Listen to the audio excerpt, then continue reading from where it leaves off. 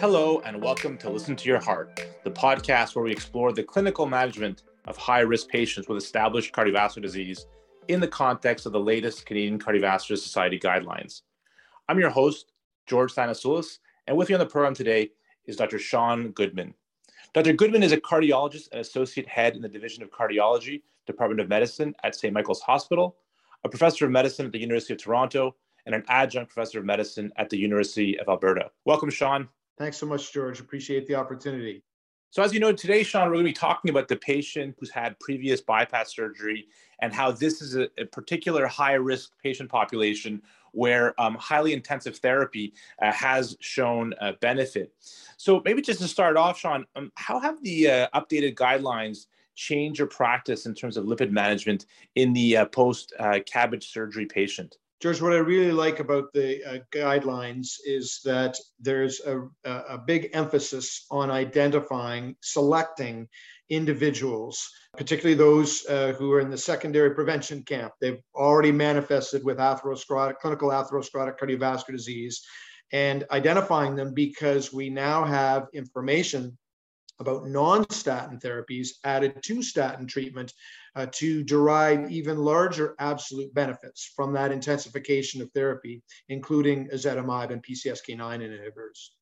Yeah, absolutely. So I think that was one of the main goals that we tried to do here is really focus people's attention to these high-risk patients and really also get people to understand this new concept of treatment intensification thresholds, and primarily, this move to treatment intensification thresholds of an LDL of 1.8 or above, and a ApoB of 0.7 or above. So those groups would be patients where we'd want to intensify therapy as much as possible. So why do you think the post-CABG patient is at such high risk and really requires treatment intensification? I think in most cases, folks that have undergone bypass surgery have extensive atherosclerosis. And it's unusual, I would say, these days, for example, for a single vessel, unless it's maybe left main disease, for a single vessel patient in the PCI, in the percutaneous coronary intervention stenting era, to undergo surgery. So by definition, most patients who have had bypass surgery have fairly extensive disease in their major epicardial arteries. And as we know, of course, that's really just a marker for what's a very diffuse disease. So if they've already got significant obstructions in 2 or 3 or more of the major vessels and or branches, then their disease is quite extensive, and it's probably not even limited, unfortunately, to the coronary tree. It's probably in other vascular territories as well. So I think all of these things sort of conspire against folks who have had prior bypass surgery in terms of being at a high risk. And then maybe one other point is that we maybe get a little bit complacent, and the patient might feel like they've been fixed, that their bypass operation has solved the problem, when indeed we need, if anything, even more aggressive lowering of LDL cholesterol, because they now have conduits bypass grafts that are not going to last as long as their own native arteries in terms of providing adequate blood supply to the myocardium. And I think we've learned from the outcome trials, for example, Odyssey Outcomes, we pre-specified that we were going to look at patient subgroups according to how, whether they had revascularization in the past or not. I helped to lead a paper that we published in the Journal of the American College of Cardiology in 2019, where we categorized the post-ACS 19,000 patient Odyssey Outcome patient population into those who had never had bypass or never had bypass surgery. That was about 17,000 of the almost 19,000. Those that had bypass surgery after presenting to hospital with the acute coronary syndrome, the MI or unstable angina that qualified them for our Odyssey Outcomes trial, but before they were actually randomized, because we waited until they'd had all their procedures and randomized them no sooner than a month after their acute coronary syndrome. That was just over 1,000 patients. And then there are, of course, people who had had a CABG in the past, for whatever reason, before the qualifying acute coronary syndrome, about another 1,000 patients. And we showed, of course, that regardless of the prior CABG sort of category, the benefits of PCSK9 inhibition with alirocumab compared to placebo were very consistent for major adverse cardiovascular event reduction, similar to the overall trial results, about a 15% relative risk reduction over a median follow-up of just under 3 years. And we also saw a numeric reduction in all-cause mortality, mainly driven by cardiovascular mortality. So the benefits of alirocumab compared to placebo were seen in each of those categories, whether you had no prior CABG, whether you had CABG after the qualifying ACS, or whether you had CABG in the remote past. But because the individuals who had, for example, prior bypass were at such high risk, the absolute risk reductions were quite striking. So, for example, in that group, we saw an absolute risk reduction of almost 6.5% for MACE and almost 4% for mortality. So absolute differences between alirocumab and placebo. And if you look at sort of the number needed to treat over just under 3 years, those numbers needed to treat to prevent one MACE was as little as about 15, 16 patients to prevent MACE, and as little as about 28 patients to treat with alirocumab to prevent a death. And so I think this is a particularly high risk group, those with prior CABG that derive even greater absolute benefits from intensification.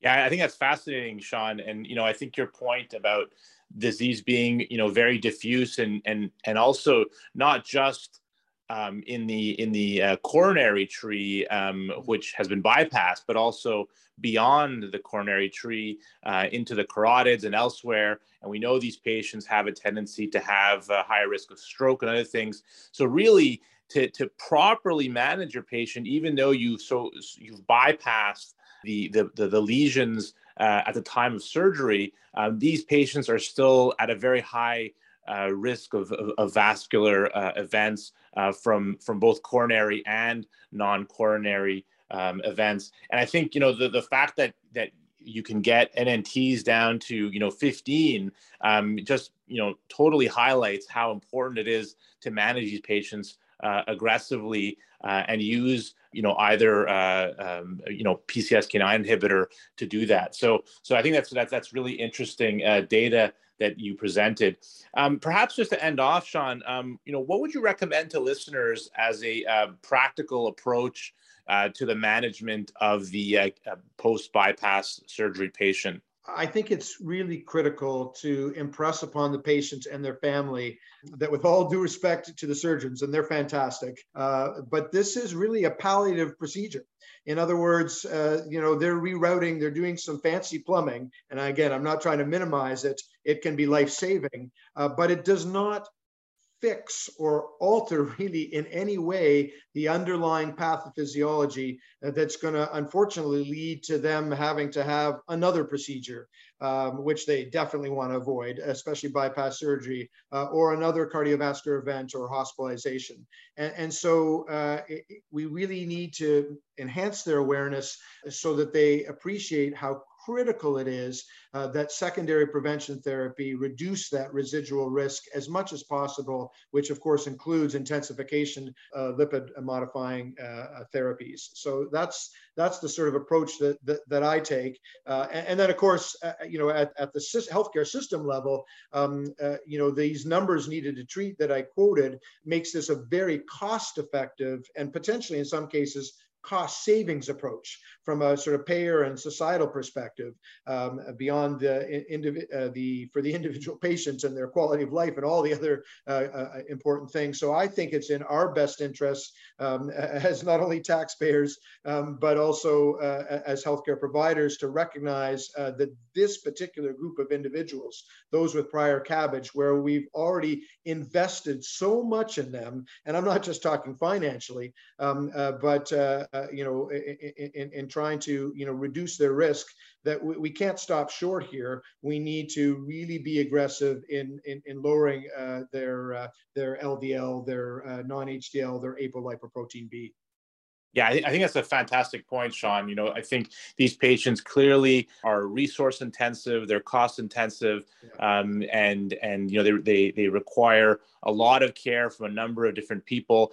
So it really does make sense to go that extra step and really aggressively manage their lipids to try to prevent future cardiovascular events, especially with those really large absolute risk reductions that you quoted. So, Sean, I want to thank you for bringing that really interesting piece of data to this discussion today. I also want to thank our listeners for tuning in to listen to your podcast. We hope you all enjoyed our discussion of the post-CABG surgery patient. Don't forget to subscribe to our podcast on iTunes, Spotify, or Google Podcasts, and stay tuned for new releases.